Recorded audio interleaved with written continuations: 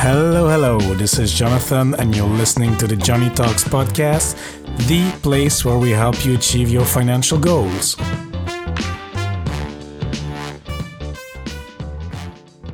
Hello, amigos, and welcome to this first episode of 2020. Hope you had a great holidays filled with too much food like I did, and I hope that you also had a great start of the new year so far. And if you're a new listener, I want to give you a special warm welcome to the show. I really appreciate it, and thanks for tuning in. In today's episode, we will speak to my friend Leanna. She's a best-selling author, a money expert, a consultant, a speaker, and she already made tons of appearances on various media outlets such as Bloomberg, CNBC, and Yahoo Finance, for example. She's indeed all over the place. She loves finance, she's passionate about it, and she also is passionate about helping people understand finance better. And today we'll discuss a few topics with Leanna. We'll discuss how millennials approach personal finance, the struggles of personal finance content creators on social media these days, the importance of investing in equities or the stock markets, especially at a young age. We'll then move on to a short discussion about the streaming wars, the streaming services such as Netflix, Disney+, Apple TV+, that have just launched in the US and that will come to us in Europe in 2020. So we'll have a discussion about that, how that affects the markets, the stock markets, etc. And we will end up the show with a few interesting passages of her book, Young, Fun and Financially Free, which I highly recommend to any millennial wanting to start getting serious with their money management. All in all, it will be a very pleasant and easy episode to listen to, especially as Leanna is very good at explaining a financial concept in a simple way, in a simple manner. And she really embodies the young, fun, and financially free spirit. This episode is for you if you're from the millennial generation and want to get started with your finances, but as well it is for you if you're interested into entering the stock markets but have just not made that first step yet. So without further ado, let's get right into it. Hello, Leanna. How are you doing today? I'm great, John. How are you? Yeah, glad to have you again on the Johnny Talks. How have you been doing? I am good. I am hustling and bustling in New York, getting ready for the holidays. I just carried home a Christmas tree up 6th Avenue, about 30 blocks. And Wow. Most people would think that that's crazy. But I just thought it'd be a good way to get some exercise today. So that's what I was doing earlier, running around, meetings, phone calls. I'm gearing up for something really exciting with a new client. So just getting into that, which we can talk about maybe at the end of the episode. And just running all over like a crazy person. Perfect. And glad to have you back. So for the listeners, we already recorded an episode with Leanna about blockchain and cryptocurrency. Because Leanna has been active in the financial world for over 12 years. And I invited her again because she also wrote a book, Young, Fun and Financially Free, and which deals with starting with your finances. And the book is addressed to millennials, actually, correct? Yes, it is. It's for anyone, usually early 20s to mid 40s kind of thing that is really wanting to start taking control of their financial life and getting to live their best life. And again, obviously, the only way you can do that is by having control over your finances, knowing what you really want out of life, what you want it to look like. So, your top wants and needs. And that's usually where I start with people is say, okay, look at your top 3 wants, your top 3 needs in life. And these things and how this all looks and how you envision your lifestyle is what I call your financial nirvana. So that version of your best life. And that's so different to everybody nowadays. Not everybody has that dream of, what we say here in America, like the American dream, the suburban house with 2.5 kids and two car garage and a white picket fence. Most millennials don't necessarily want that anymore. A lot of us are more urbanized. A lot of us don't plan on having children or are having children and getting married much later in life. So there's all these different things and ways that your dream life, your best life, your financial nirvana could look like. But you really have to just sit down and say, okay, what are my top needs in life right now? What are my top wants? And what kind of money needs to go into those things for me to get there, and start kind of planning around that? Because you can't get to where you want to go unless you know where you're going. Mm-hmm. Very good. And we'll touch upon your book a bit later on because I've read it and I had a few there were a few interesting passages I wanted to comment and ask you to expand on. And talking about millennials a bit more, Leanna, how is their approach to personal finance? Well, there's some very interesting statistics actually that I mentioned I call them the scary statistics. They're on my website, youngfunfree.com. And there's a study that was done of over 1,000 millennials. And they said that of the responses to these basic financial literacy and basic kind of economics questions, that 69% of the millennials thought that they were equipped with the right information, the basics of money and economic knowledge to be able to manage their income. But really, when they were then tested after, only 24% of them tested to be proficient in basic financial knowledge to do those things, that most people have to do in the adulting world, as we say. So there's a real lack of financial literacy. Obviously, most of us don't get taught it in school, whether it's just money management, like spending and basic saving, or, you go one step further with investing, which is something that, you and I obviously have a really big interest in, and a lot of our audience does as well. So you really have to know the basics, and millennials just statistically aren't there yet. Mm-hmm. And why do you think that is so? Because 1 out of 4, I mean, for a developed country, I mean, it seems a bit, it seems very low. So I don't understand this. And why is that? Here's the thing. I mean, it's a combination of things, but so there's been sort of a shift in dynamics of society from, let's say, the 1950s till now, almost 70 years later, going into 2020. Women are now working and in the workforce and making money, and there's that shift in dynamic of household. So, maybe back in the day, let's say, 1955, the husband is the breadwinner bringing home the bacon, and there's no internet, there's no social media. He is by society sort of required to be that breadwinner and the money manager and taking care of the household finances. And so without internet or social media, he needed to go out, figure out how to open up accounts, go talk to someone at the bank, go figure out, okay, well, we have to invest for our retirement and blah, blah, blah. And, he was sort of the role of the person that had to do that. And women didn't have to do that. And because he didn't have social media distractions or internet, it really forced people to physically go out there and do things and get it done themselves, because they really couldn't just take home their paycheck and put the checks under the mattress. You had to physically go into the bank, and they would physically tell you, okay, this is what you have to do with your money. This is what you need to start doing. So there was a lot more manual systems. Now, because a lot of things are so automatic, your money gets direct deposited into your account, and you either spend it or it just sits there making no interest with interest rates we have today. Because you're not investing it. So you're essentially losing that 2 or 3% a year based on whatever inflation is at the time. And, we just have a lot more automatics in our life. We automatically spend more through subscriptions and things like that, online shopping.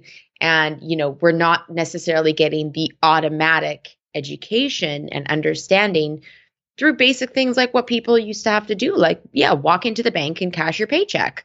And then that banker would say, hey, have you thought about starting an investing account? That's what everybody does to save for retirement.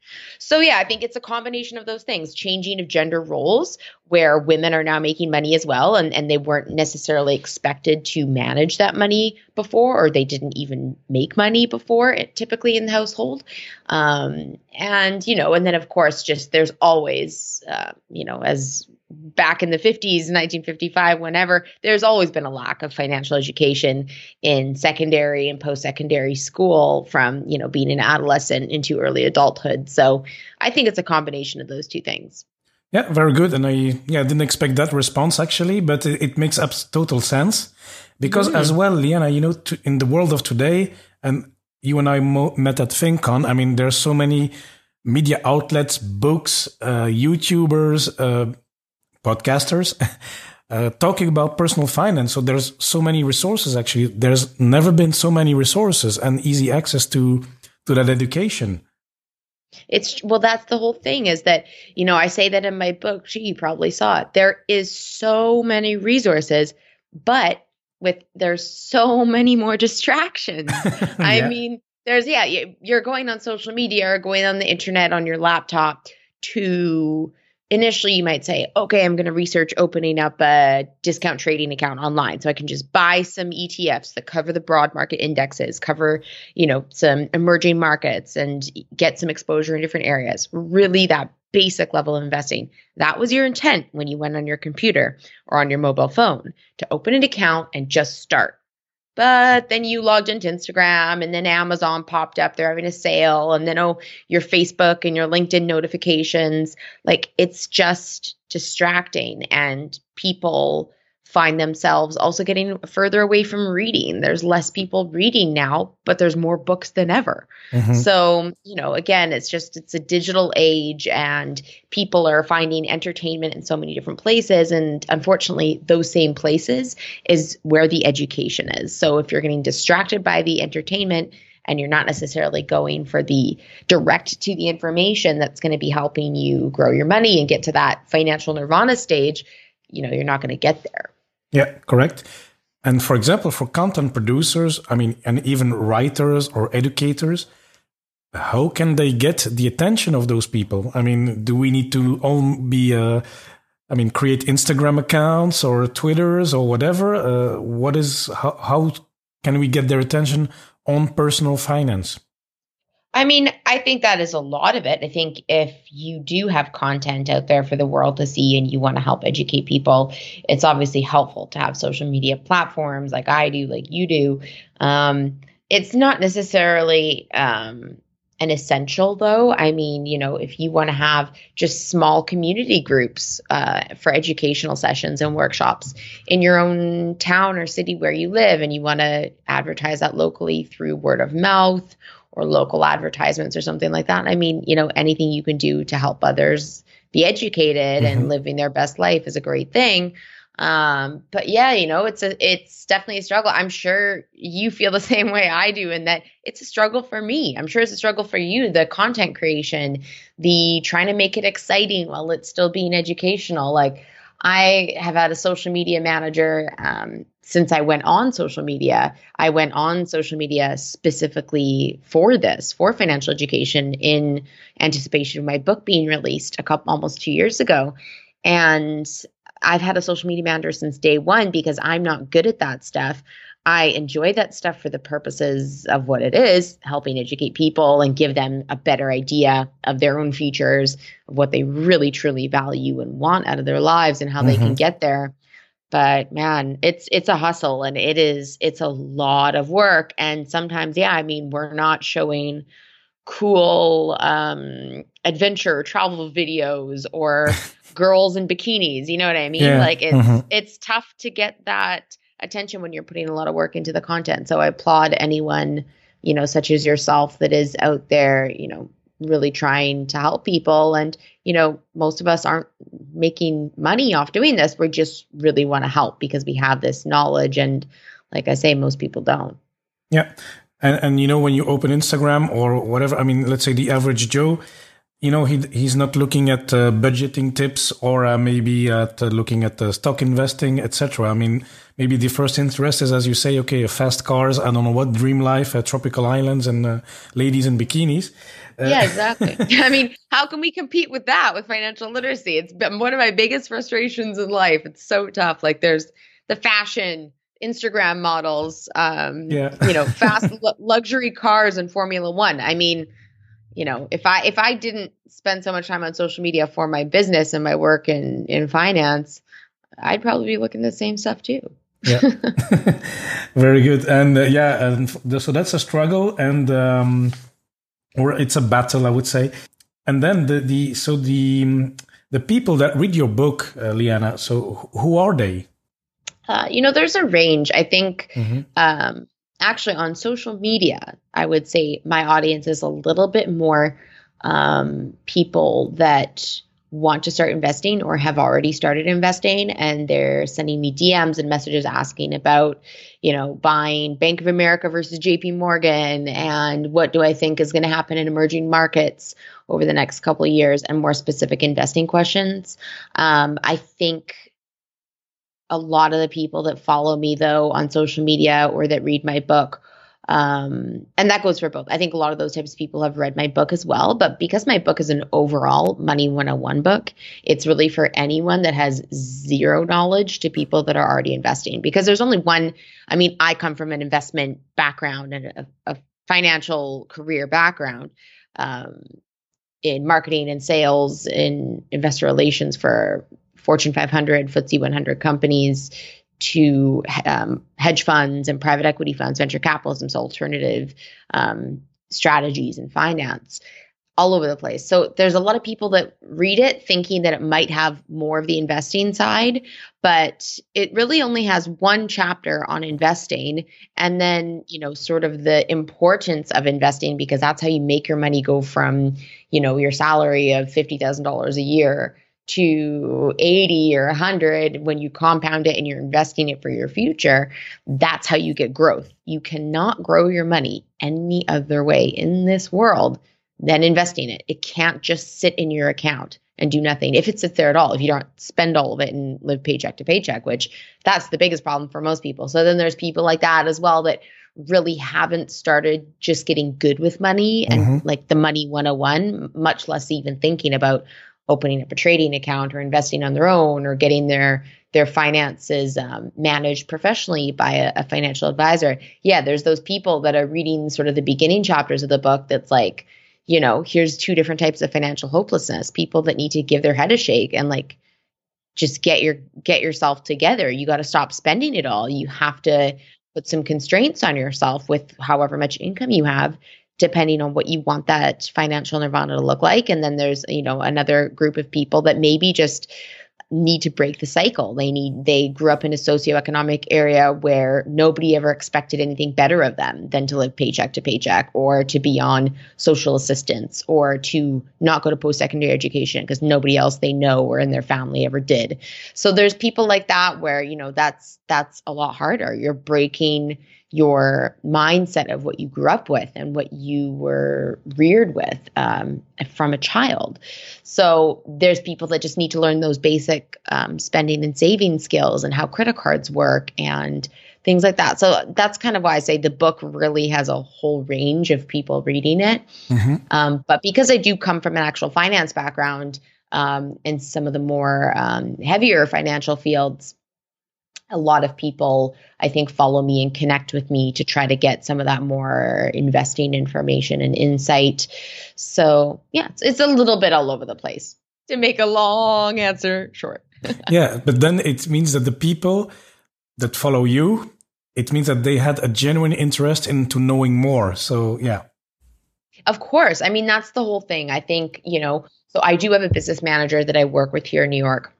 And he manages sort of my relationships with financial institutions and brands that I want to partner with or do public speaking for and things like that.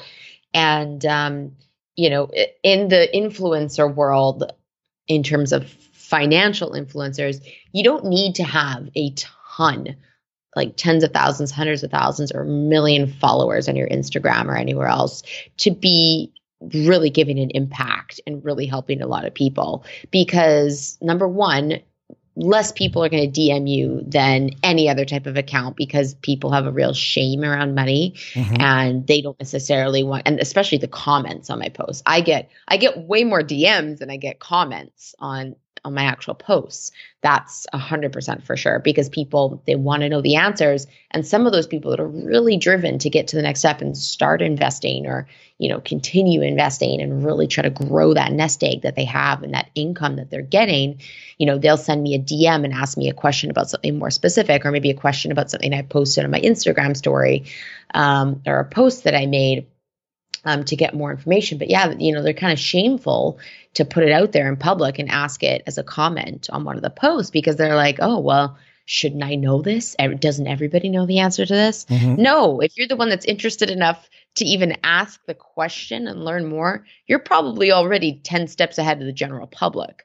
So I try to encourage people that send me DMs to please post it on a comment in one of the posts, because I can guarantee you, if you're DMing me and asking me the question and you have the gall to do that, there's probably 100 times more people than you that saw that post, really wish they knew the answer to that or had thought about it before, but they just didn't have the guts to post it as a comment in the question or to even DM me the question. So, yeah.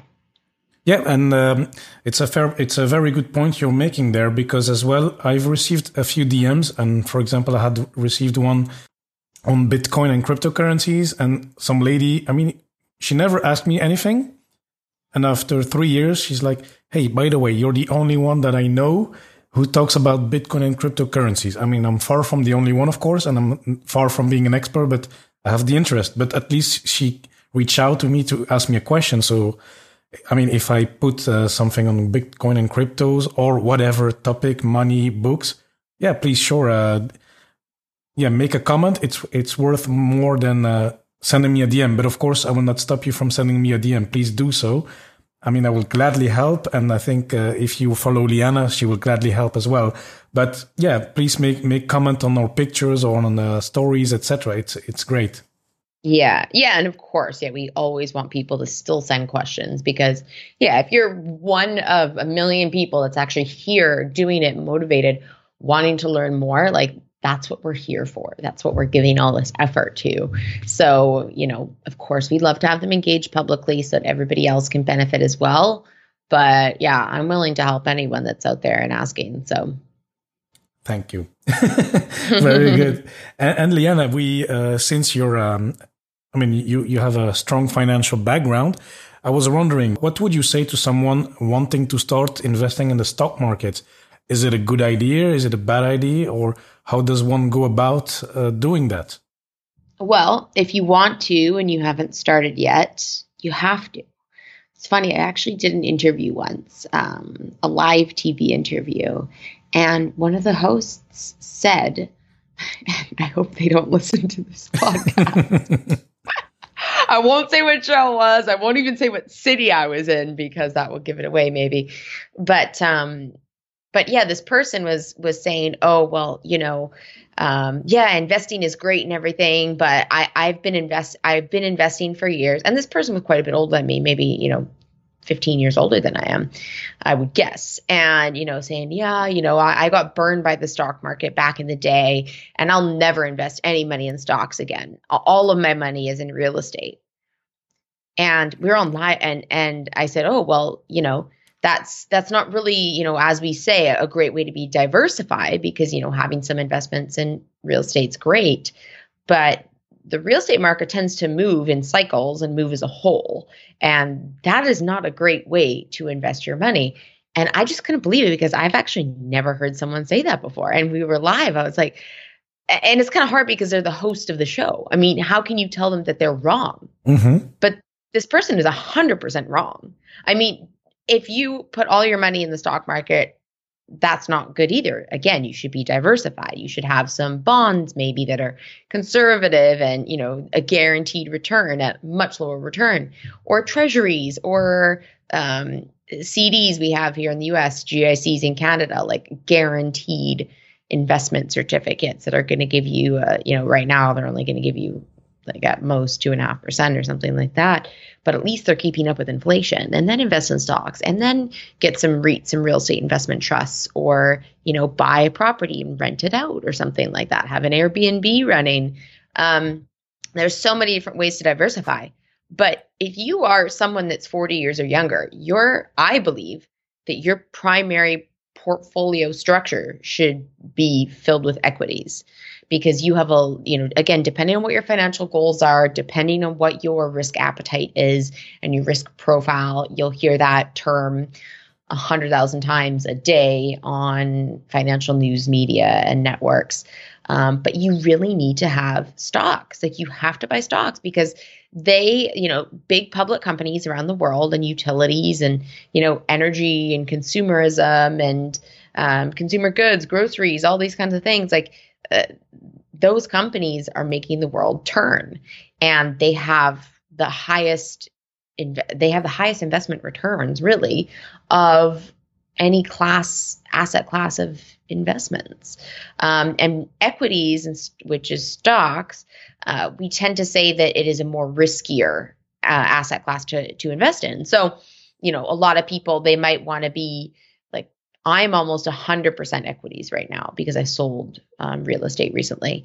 And I'm actually holding a lot of cash as well, more than I'm usually comfortable with, because I'm waiting for hopefully a recession at some point, which is so funny because you'll see on Instagram sometimes. I reposted one of my stories the other day, like a funny photo of some guy looking all like he was hyperventilating and frothing at the mouth and just very excited, but looking crazy. And it just said, and the quote above it is, every millennial waiting for the next recession to get into the stock market and buy real estate, which is pretty much exactly where I'm sitting at right now. And a lot of younger people are to sort of get stocks on sale, as we say, when there's a good buying opportunity, when the markets are down.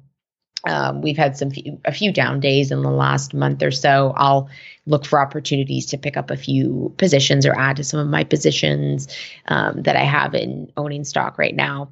But yeah, I mean, like, because they're so much riskier than bonds with guaranteed returns, or, CDs and treasuries and things like that, which, yeah, again, they're guaranteed, but not going to make you hardly any money. They'll barely keep up with inflation.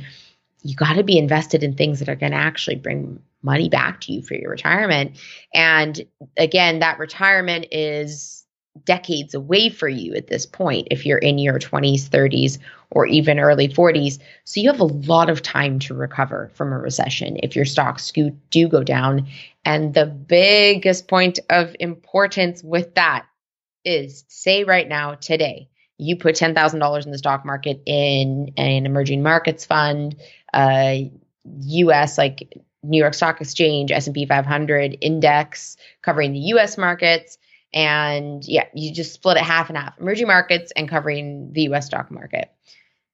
What if in 2021 we get a recession and they go down 25%, even 30%? Just don't touch it. That's the whole big thing. Just don't touch it. If you have a money manager, just tell them, don't sell it. I've got 30 years to retirement. I've got 25 years. I've got however many decades you have to retirement. That's the whole point of buying stocks, is that it doesn't matter what happens in the next 2 years, because you're a long-term investor. You're not a trader. You're not going to trade in and out of that ETF or whatever fund you invested in to get broad market exposure in emerging markets in the US. You're holding that for a very long time. And when we get those recessions and when we get corrections and bear markets, which happen every year, they happen all the time, you just can't sell. Yeah, correct. And actually, it reminds me of a funny anecdote of a few weeks ago here. I live in Luxembourg right now. And then since I just moved from Norway 1.5 years ago, I just opened kind of a tax advantage retirement account. And before you open that, you need to go there and sign some papers that you know what you're doing, basically. And so, you have to answer a few questions, which is, it's a kind of compliance questionnaire, you would say. And then they ask you, do you know about investments, about stocks, etc. So, of course, for me, it's I get a straight A on those questions. And there was a question, for example, and the banker asked me, okay, you put 10,000 euros, but there's a market correction of about 20%. What do you do? Do you continue to invest, or do you sell everything? And so I said, well, I'm buying more. Is that an option? I said, oh yeah, that's a point C. So, okay, all this kind of questions. She was surprised. She's like, well, you're confident. Well, I said, well, if the average market returned 7% for about 100 years ago. Okay, past prediction doesn't mean that it will continue like this, but normally, I can expect about 7 to 8% growth over the long haul. So I'm not too worried. And she looked at me surprised. I'm like, well, yeah, it's basic. It's not basic, but this is what the stock market does. Yeah, no, but that's the thing. It is basic. And once you hear it once or just a couple times, like even though, you obviously have a lot of financial education and background, so do I. But this is the kind of stuff that for everyday people, whether you're a nurse, an engineer, you're working the railway, you're doing whatever your job is that has nothing to do with money and finance. That's a really basic thing that as an adult you need to know. And like it literally, this is the adulting stuff that Hmm. you don't learn in school. And yeah, they didn't teach that to you in grade 1 through 12, or when you were in post-secondary school for engineering or nursing, or a trades, or if you work at a supermarket. You didn't learn that. So these are the kind of things that people really have to educate themselves on. And unfortunately, it's like I always say, nobody's going to create your dream life for you or your financial nirvana where you're comfortable and you feel free and happy in your finances. No one can do that for you except for you as an adult in your 30s or your 20s or 40s or wherever. It's like your parents can't manage your income for you anymore. You're managing it all now. So whether your parents knew anything or they knew nothing and they have no money for retirement either, like a very big majority of the rest of the world, it's your responsibility now to learn the basics like that. Like, hey, there's recessions and corrections all the time. To be able to make 7, 9%, that kind of return in your money, that your hard earned dollars that you're going to work every day for, you have to invest in stocks. And you got to be prepared when you invest in those stocks and those funds that, with those corrections and recessions, it is going to go down. And if you log into your account or you go ask your financial advisor, hey, what are my balances looking like? What are my returns looking like right now? They will be down. And the important thing is to just know that you're doing the right thing by being invested, stay invested. And in the long term, you will be so happy that you did. Yeah, But yeah, absolutely. you got to do it for yourself. Like literally, no one can drill into your brain these super basic things other than you going out and finding the information or hopefully just hearing a podcast like this. And then really like my whole thing is to tell people something like that and make it not such a big deal. Like, okay, here's the facts. It's really not a big deal. Okay, if you're going to log into your trading account every day, your financial advisor platform or whatever through your bank online, and you're going to look at those balances every day, yeah, it's going to freak you out when you see they go Hmm. down 20%. But you just have to know that it historically, believe in the historical returns, believe in the statistics, that it will not be that way forever, and you will be fine for retirement and your long-term goals, maybe, saving up for a down payment for a home or something like that as well. If that's what your goal is, and you just have to know you're doing the right thing and just take it easy, like just chill, Yeah, learn absolutely. Yeah. very basics. Don't go watch CNBC or Bloomberg and be like, oh my gosh, how am I going to learn all this stuff? You don't even need to know 1% of what they talk about on TV. You don't even need to know 1%. So hopefully anyone that's listening to this that is extremely overwhelmed by finances and what they see on TV or what they hear in publications or magazines or the newspaper with the finance section, you don't even need to know 1% of it. You just have to know real basics.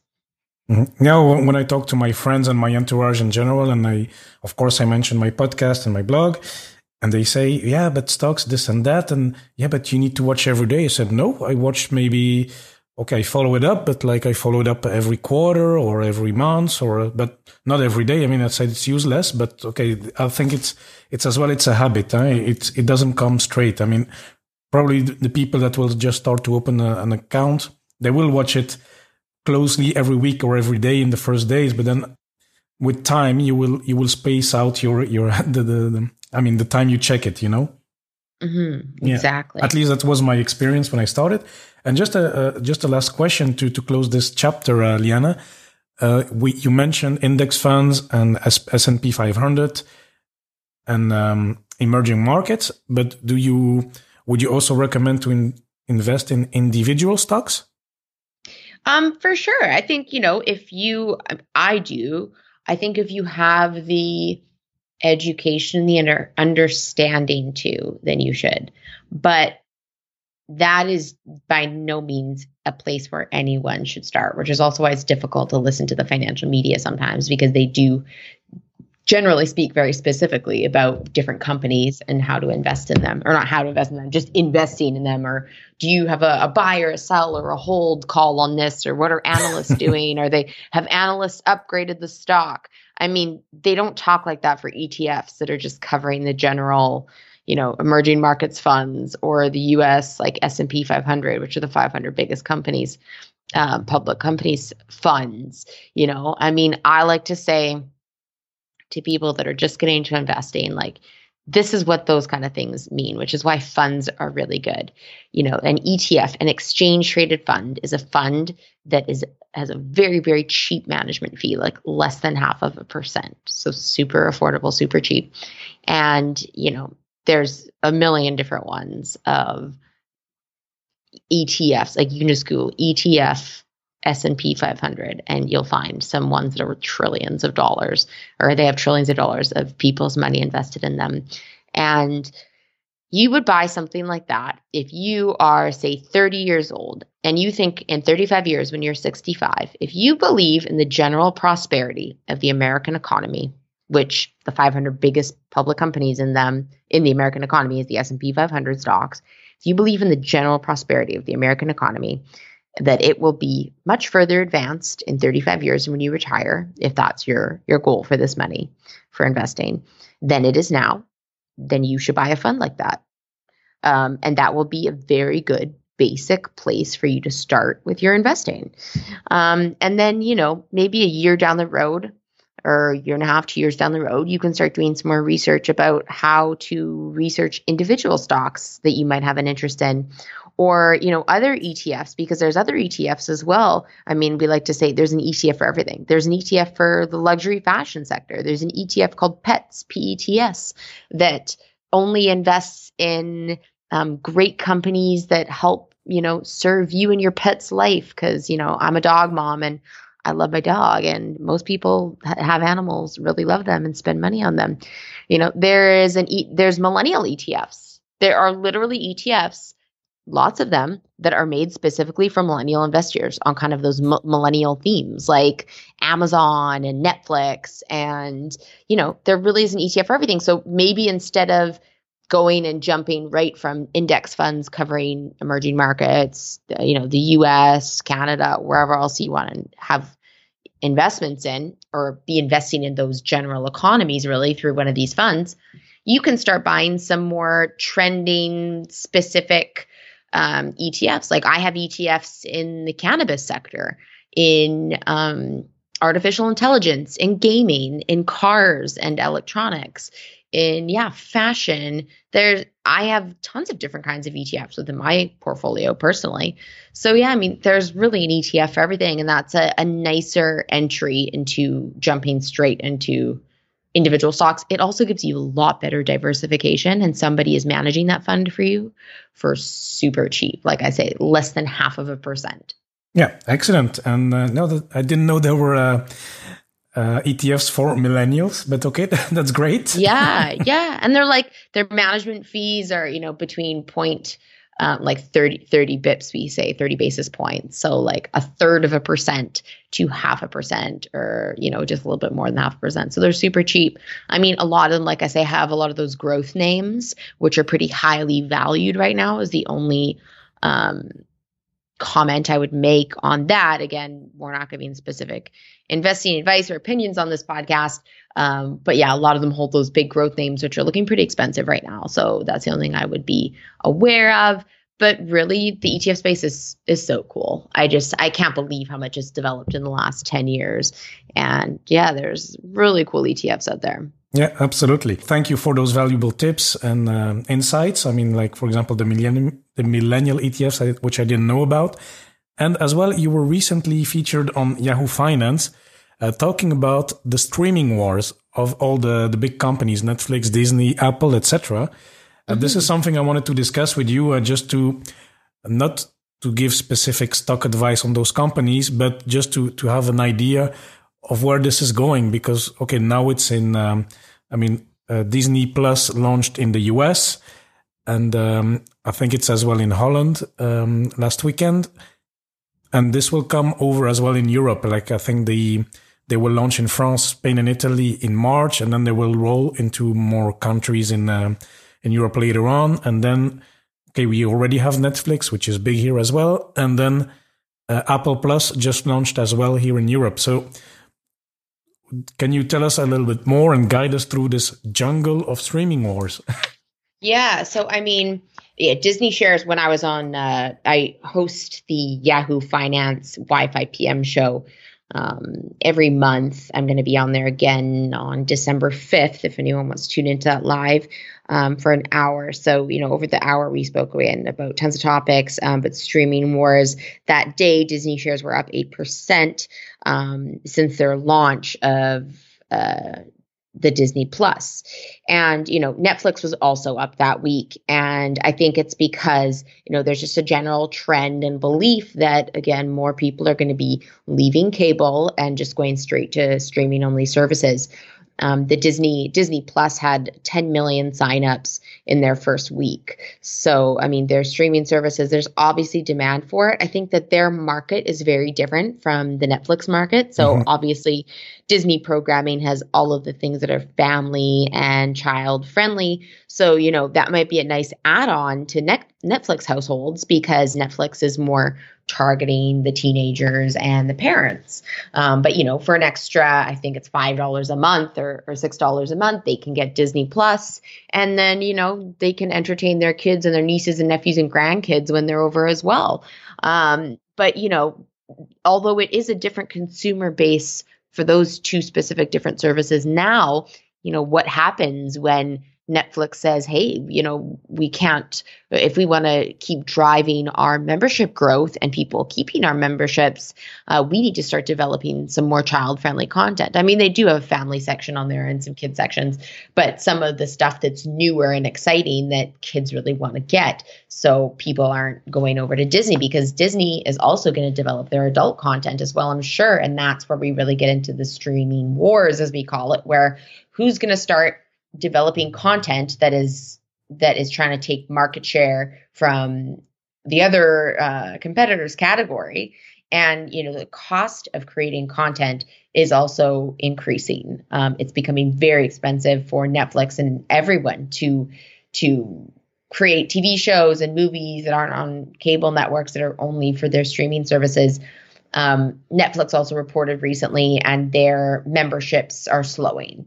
So they've seen a slow in their growth. I don't know how you feel about Netflix's content, but I don't really watch my Netflix much anymore. Like they have a lot of their kind of campy, comedy, kitschy little unique kind of shows that are the Netflix shows. And I've watched a few of them and a few of the movies, but a lot of them aren't great. They haven't had a really great big new release in a while that I'm aware of. And yeah, I'm not loving Netflix, the content that much anymore, but it is getting expensive. There's also other competitors that are coming out of the woodwork. NBC has streaming. There's Apple TV, which was pretty new as well. And that Apple TV is definitely going to be developing their content further. And I'm sure that they're going to see membership subscription growth as well. HBO is coming out with a streaming service next year. So yeah, there's a lot of competitors for both adult and child consumers, and the cost of content and content creation is only going up. So I don't know. It'll be really interesting, I think, to see where these companies go in terms of their content, their balance sheets, in terms of their costs and their subscription growth, and how that plays into the valuation of these stocks. That a lot of them, they're already valued as growth stocks. So I don't know. I don't really know how much further they have to run. I am not an analyst in the sector, so I don't have that strong of an opinion about each of them really individually, but it will definitely be something interesting to watch. What are your thoughts? Yeah, well, I don't have specific thoughts, and I'm probably the worst clients for this for these streaming services because, okay, I have Netflix right now, but it's like a love and hate. It's not love nor hate, but I subscribe for 2 months and then I don't watch Netflix for 8 months, for example, just because I don't have time. I mean, or I don't prioritize it. And right now, the last thing I watched was actually kind of I like the documentaries though. Yeah. Which is the thing I watch the most. And I've watched, and for the rest, I don't watch much. And then sometimes I watch, but then I get fed up simply, or I feel I'm wasting my time. And I'm just not so entertained anymore. I mean, I went to watch the Joker at the movies. I loved it, and I'd like to watch it again, maybe when it's on streaming. But otherwise, I'm not so excited anymore for movies. And that's me personally. But then regarding the topic again, the stocks or the streaming wars. Well, here in Europe, so Netflix is quite popular, and most of the people have it. It's pretty common. And, Stranger Things was a big hit, for example. So Netflix got a lot of viewers. I don't have specific numbers, but then now we will receive Apple Plus, Apple TV Plus, and Disney will come. I think Disney will be a big hit as well for family with kids, as you say. And as well, there's the Star Wars touch to it. Right, yeah. So that will capture quite some market share. But then I don't see how Apple TV Plus differentiates itself from the competition here. I don't know if you have views on that, but I mean, I'm very excited to see and as well, I have individual stocks from some of those companies. So I'm also excited about that to see how it will all play out. But I'm mostly interested to see how the landscape will look like. Yeah, I mean, I haven't used the Apple TV myself, but I mean, they're not stupid. Apple is for lack of a better description, Apple is not stupid, and they have tons of cash to invest in their streaming. And I'm sure that, they wouldn't have launched it if they didn't want to dominate. And I expect that they will. I expect that they'll do well. I don't know what kind of content they're coming out with, but yeah, I'm sure that they're forced to be reckoned with. So it'll be really interesting to see. Do you, would you mind disclosing which stocks that you own and what your sort of theory was when you bought them? Because I do say, if anyone is wanting to buy an individual stock, or anything, a fund, you have to have a reason why you want to buy it. And you have to have a reason why you would sell it. What would be your reasoning for selling that stock or that fund ever? A lot of people, like if you're just buying those funds, ETFs that cover the main indexes, the main markets around the world for 30-year, 40-year long-term growth, you might just want to say retirement, and I think it's going to keep growing forever. But in what circumstance would you sell them? Mm-hmm. Well, I hold some positions in Apple and in Disney, so individual stocks. And why? Okay, so for Disney, I read a few articles, and I knew they were going to launch this streaming services 2 years ago or 1.5 years ago. I think I saw a few articles. It was as well in the period where I wanted to invest myself in more dividend paying stocks. So, and I thought Disney was a great fit because one, you have the parks, you have the streaming services, the content is huge, and I don't see it going away in the next 15, 20, 30 years. So for me, this sounded like a great investment at the time. And actually, when I bought, it was a bit in a dip, kind of. And then, but I read a few articles, I checked the financials, and it looked good for long term. So I was like, okay, I'm going to put a little bit of money into it, and we'll see how it goes. And for now, if we just look at the valuation without the dividends, I've been gaining almost 50%. And it's a stock, for me, I love it. I will keep it forever.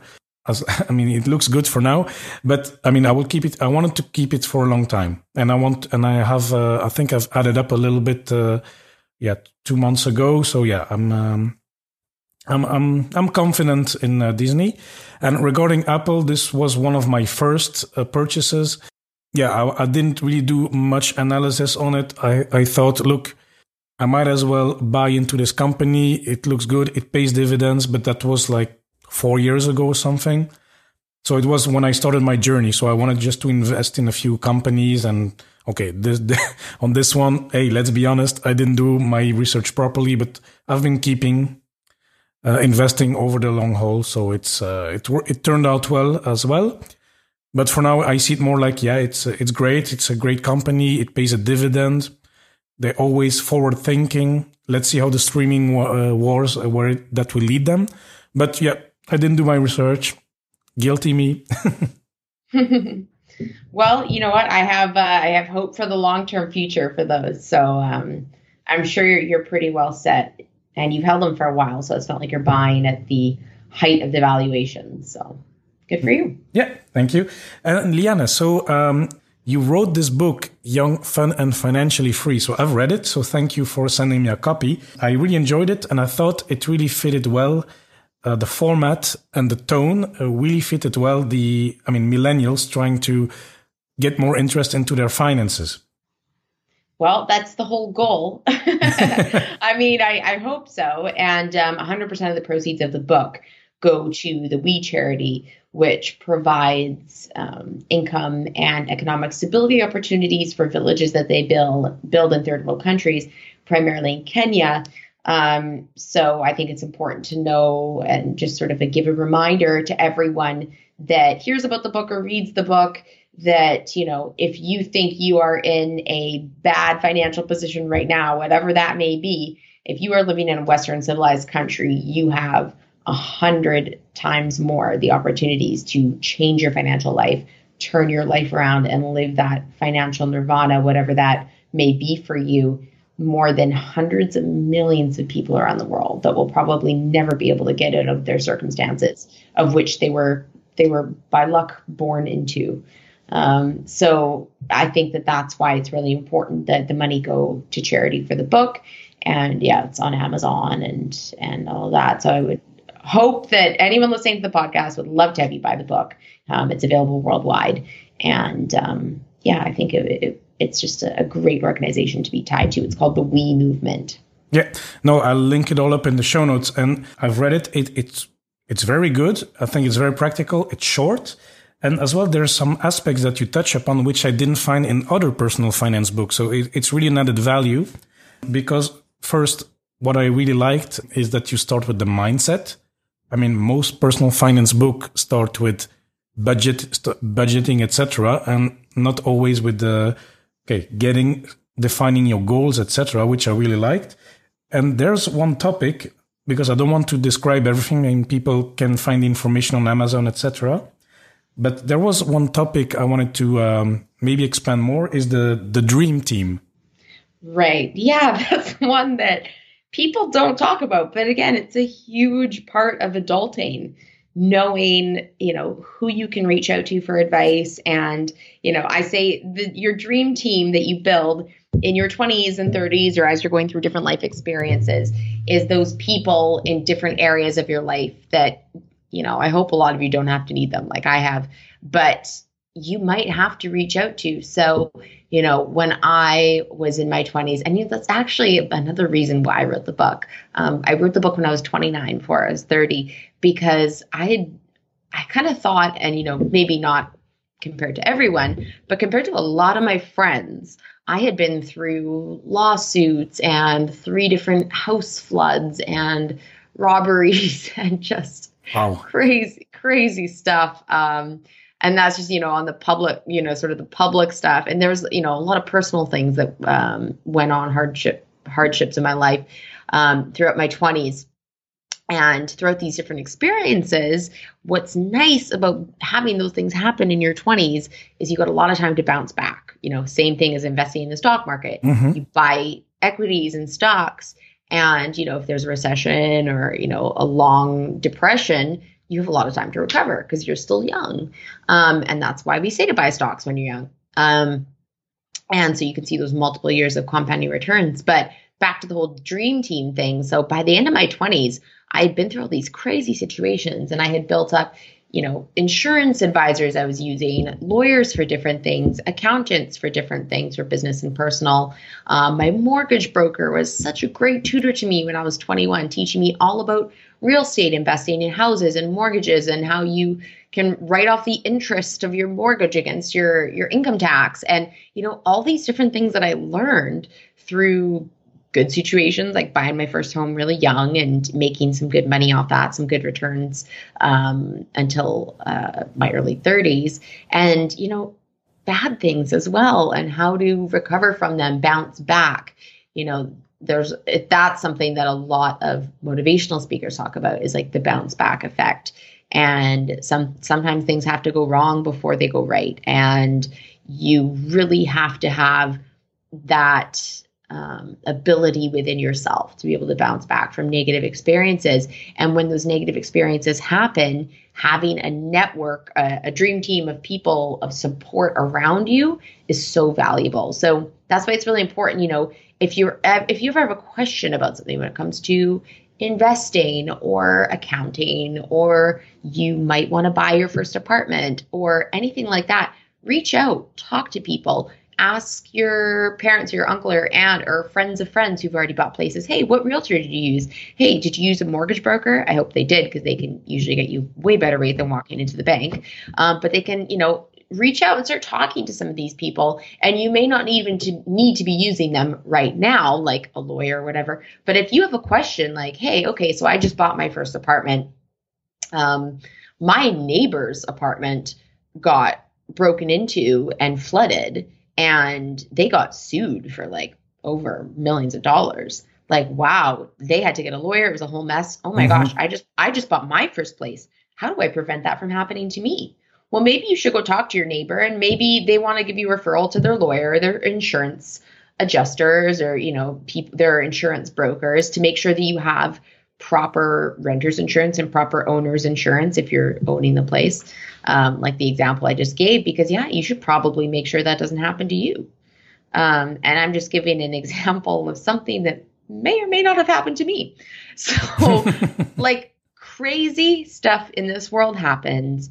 And that's why, when it comes to finances and stuff, it is not always your fault. I think people get that, the crazy stuff happens. You have to deal with it. That's why having an emergency savings account is so important. That's one of those basic kind of money 101 things that everybody talks about, having 3 to 6 months or even 9 months, if you can, saved in cash in case something major happens. And you lose your job immediately. So you don't have to put those kind of expenses on your credit cards, because then you got to pay, 15, 25% interest on those purchases, or that medical save, or whatever it was, saving you from having to go into a really bad situation. So and having those dream team, those people around you. Most of those people that I have in my life have been around, for 10 years or something, since I started doing adulting activities in my early 20s. And oh my gosh, a lot of them were so negative. And it sometimes, the last few years, it just felt like they were happening one after the next. And they were, but I think it has made me a stronger and more knowledgeable adult for it now, going into my 30s. And hopefully some of the stories and experiences in the book will help other people as well. I mean, there's also not even just your dream team, but just in terms of the bounce back, which is such an important thing. Like, I have a story in my book about Steve Harvey, the comedian. Most people know him. He has his own show, world famous comedian, actor. And Steve Harvey, I met him 3 years ago now. I met him at a financial conference, and he's such a great guy. And, most people don't realize Steve Harvey was homeless until he was almost 40. I mean, he had a wife and kids, 2 babies he had left behind to go try to make it as a comedian. And then, they were kind of out of touch for a while because he was homeless, living in his beat up car, trying to get a stand-up gig for $50. And he was like 38, 39 years old. He didn't get his first big break until his early 40s. He started performing in New York. So, I mean, there's a lot of these stories of celebrities that people find so inspirational now and unattainable.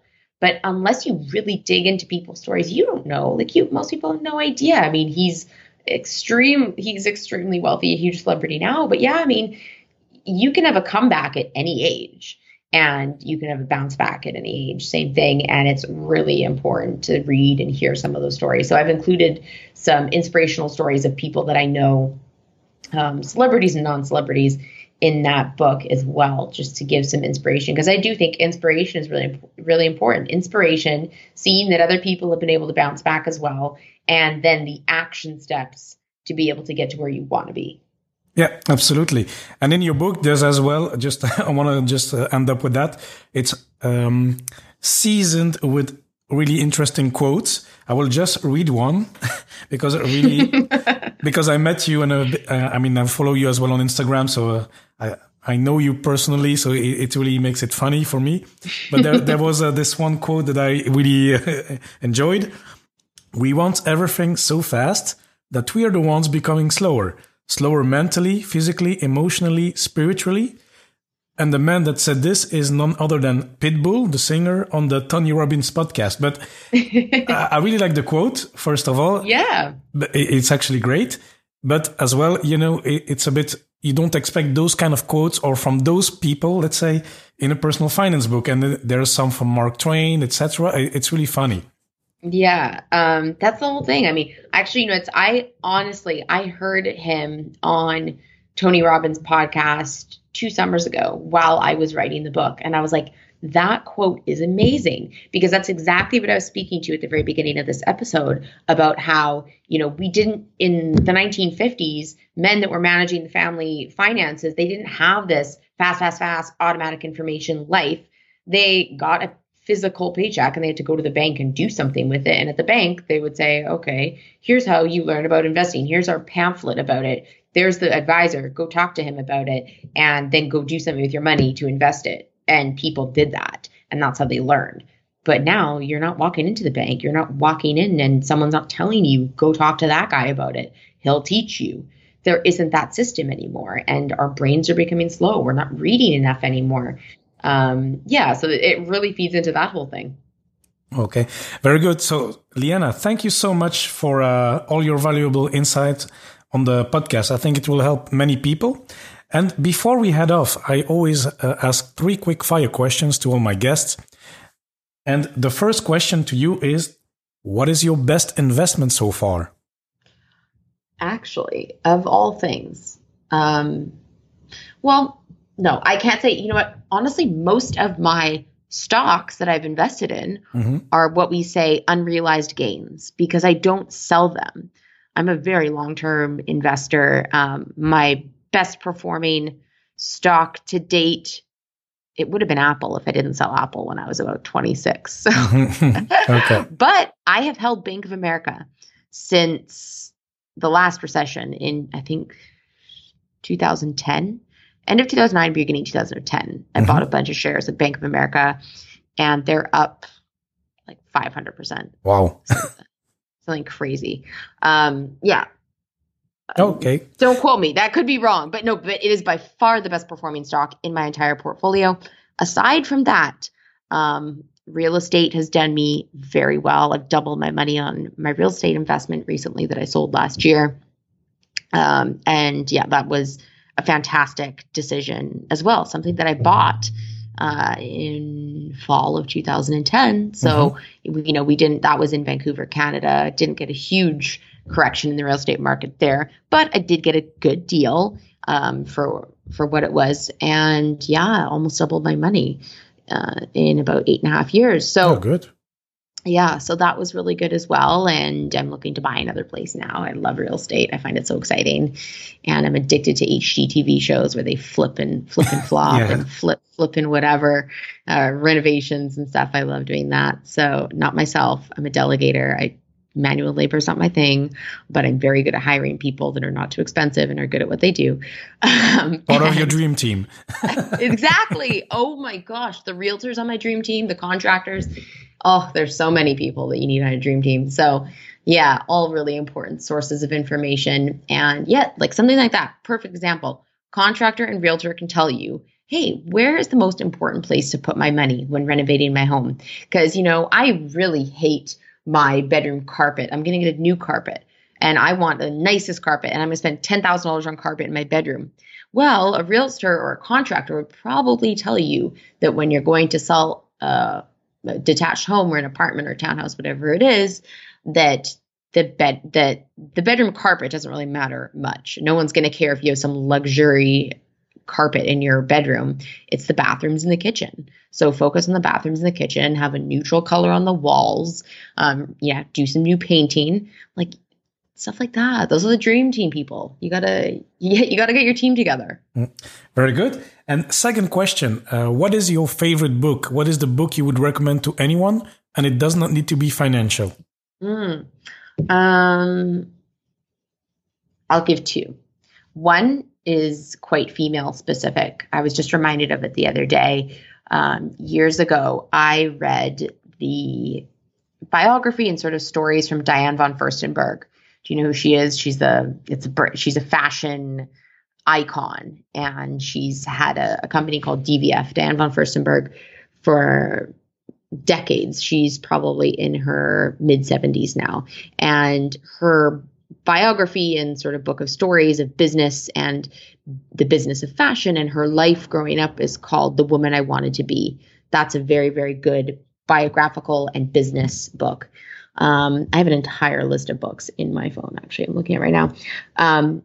One of my most recent favorites, my absolute number one mentor is Ray Dalio, the investing legend. He has come up and come down and back up again in his career a couple different times. And, he's completely self-made billionaire.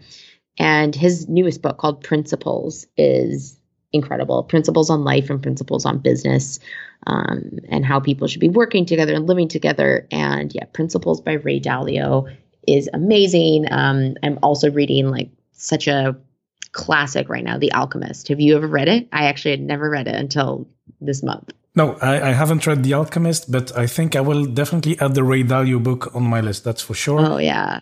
And they're all available on audio too these days too. So a lot of books. Sometimes I'll,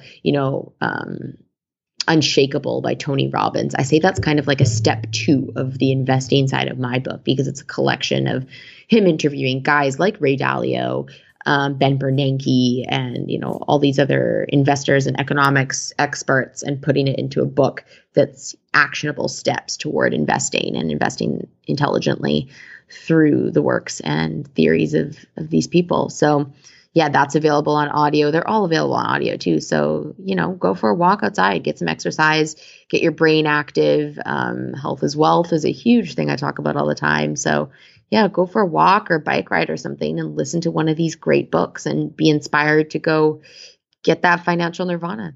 Yeah. And I really like, I have subscribed to Audible, and it's great because it helps me read more faster.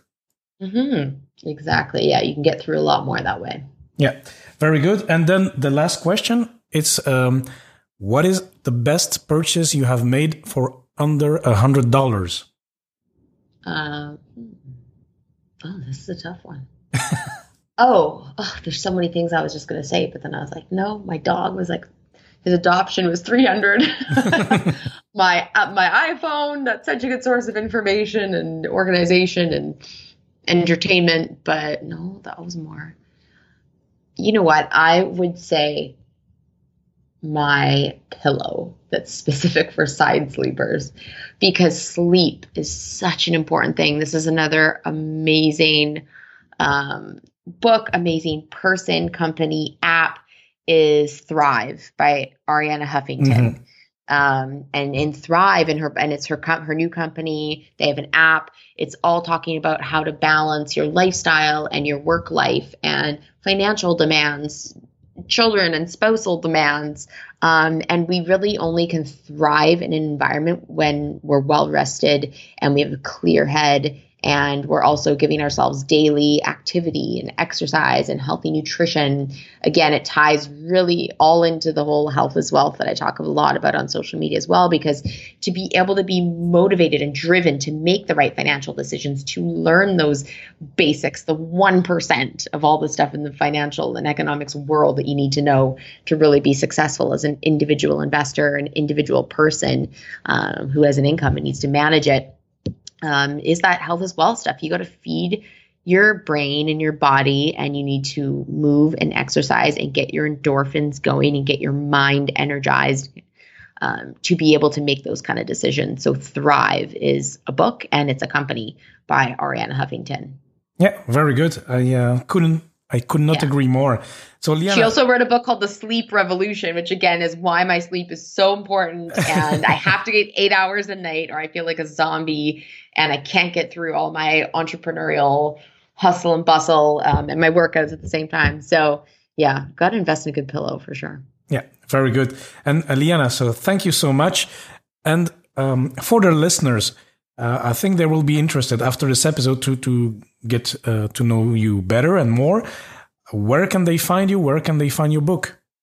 Well, my website is youngfunfree.com. My book is called Young, Fun, and Financially Free, and it's on all the different Amazons, and would love for anyone to grab that. Again, 100% of the proceeds go to charity, so it would be a great thing to do. I am on Instagram at Leanna, Leanna _Hawk, HAWK, and that's because the name of my company is Black Hawk Financial, and my last name is Hawkins. So from a very young age, the brokers and guys I was working with called me Little Hawk. So it's Leanna _Hawk on Instagram, and Leanna Blackhawk on Twitter. And you can just kind of find me everywhere else. Leanna Hawkins Official on Facebook, and I'm on LinkedIn if you want to add me. Feel free to ask any questions. I have a big launch coming out, which is so exciting for me in the new year. I'm partnering with a major media company to launch a new personal finance website. And I don't know what it's going to be called yet. I actually am in charge of figuring that out. So I would love any suggestions. If you guys have any ideas for the names of cool names of a personal finance website, DM me on Instagram at Leanna, Leanna _HAWK. And for the best response, I am going to mail you a copy of Young, Fun, and Financially Free, because I really need some help brainstorming. So yeah, stay tuned for the launch of my new website with Ampli Media. And yeah, please help me try to figure out what I'm going to name it. Okay, very good. And as well as we talked about in the episode, if you follow Leanna on Instagram, comment on her pictures. Yes, please. I would love it. Very cool. Very cool. So Leanna, thank you again so much. And I'll speak to you next time. Sounds good. Thanks, John. Always a pleasure having Leanna to discuss with. She's not only fun, but I always learn something new, and I hope you did too. And here are my key takeaways for today. First things first, Leanna encourages you to define your financial nirvana, as she says, or your best life. Some others says your rich life. And define what is it you want in life. What type of lifestyle do you want? Do you want a home with 2 cars and a white picket fence, as she says, or do you want to travel the world? Do you want to have a big trip with your family every year, etc.? What are your wishes? What do you want? This will allow you to start planning around that wish, around that lifestyle. And with regards to the approach of millennials towards personal finance, the statistics are indeed scary. I was quite surprised actually that only 24% passed the test of basic financial knowledge. I've linked up the test in the show notes so you can try it out for yourself and see if you're financial literate or not. The test is US based though, so there are a few questions specific to the US market, such as a retirement account and 401ks, etc. So you can skip those, but then you can see for yourself. And there are questions about interest rates and loans, etc., mortgages. So this can apply for all of us. So yeah, test it out for yourself and let me know how you did. And I really enjoyed Leanna's explanation as to why there's a true lack of financial literacy. She says that back in the 50s, nothing was automated actually because, there was no internet, etc. So you went to the bank, you got your paycheck, and this is the place where you learned about money and investing. And today, everything is much more automated, of course. Both your income and expenses are automated, but as well the distractions are automated. You go on internet to find out about opening a brokerage account, but you end up on social media or you clicked on a sale, etc. So on the one hand, there's never been so many books, so many websites, podcasts, blogs on personal finance, but on the other hand, there have never been as many distractions as today. And talking about social media and distractions, if you're not already following Leanna or myself on Instagram or Twitter or Facebook, etc., please do so. All the links are in the show notes. And number 2, don't be a stranger, as we said on the show. Please comment on our pictures, on our tweets, etc. And we highly welcome DMs, so direct messaging. We'll be glad to help, to assist, or answer any financial questions, or even if it's about a food picture, we love it too. So please do so. Please do follow us and comment and like our pictures.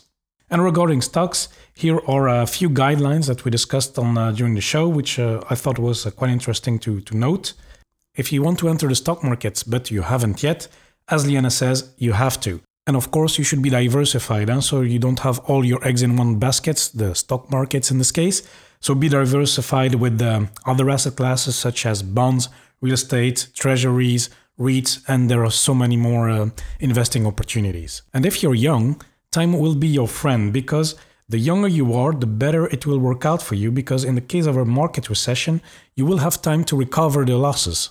And should a market recession happen, do not sell your equities, just don't touch them. That was the message. I also liked hearing her say that, in fact, you do not need to know 1% of what is being talked on financial TV shows or in the financial press. If you focus on the basics, you should be more than fine actually with your investments. And the last point about stocks is that ETFs are a great way to start investing in equities actually. It gives you diversification at a low cost. Just a quick definition of what is an ETF in case you missed it. So an ETF stands for Exchange Traded Fund, and it's simply a basket of securities such as bonds, stocks, or commodities that trade on an exchange just like a stock. And as you heard on the show, I also made my mistakes when I was starting out. So I invested in companies without doing my proper research, my due diligence. So luckily in the case of Apple, it turned out well. But if you're starting out, I would recommend to just put a few hundred euros or dollars just to play with a bit, to learn how things go, because that's in the end the best education. Trying out for yourself and see if it's something for you. And the last key takeaway for today is about a chapter in her book, Young, Fun and Financially Free, which I highly recommend to anyone wanting to get ahead with their finances. And it is about building your dream team, which is a huge part of adulting. It is simply about knowing who you can reach out to for advice in various areas of your life. And these can be lawyers, notaries, contractors, mortgage brokers, and so on and so on. And I thought that was absolutely a brilliant tip from the book that is not usually talked about. So if you have, for example, some friends that have renovated their house, they're happy with the results and with the contractor, why not already take the phone number of the contractor? You might not need it right away, but maybe in 3-5 years when you renovate your house. So it's always good to be prepared. So that was it for today. Thank you so much for listening. It really means a lot to me. Make sure you subscribe in Apple Podcast. And of course, please do not hesitate to contact me. If you have any questions or feedback, send me an email, john@johnnytalks.com, or connect through social media at Johnny Talks on Facebook, Twitter, and Instagram. And amigos, once more, thanks so much for listening, and I'll speak to you next time.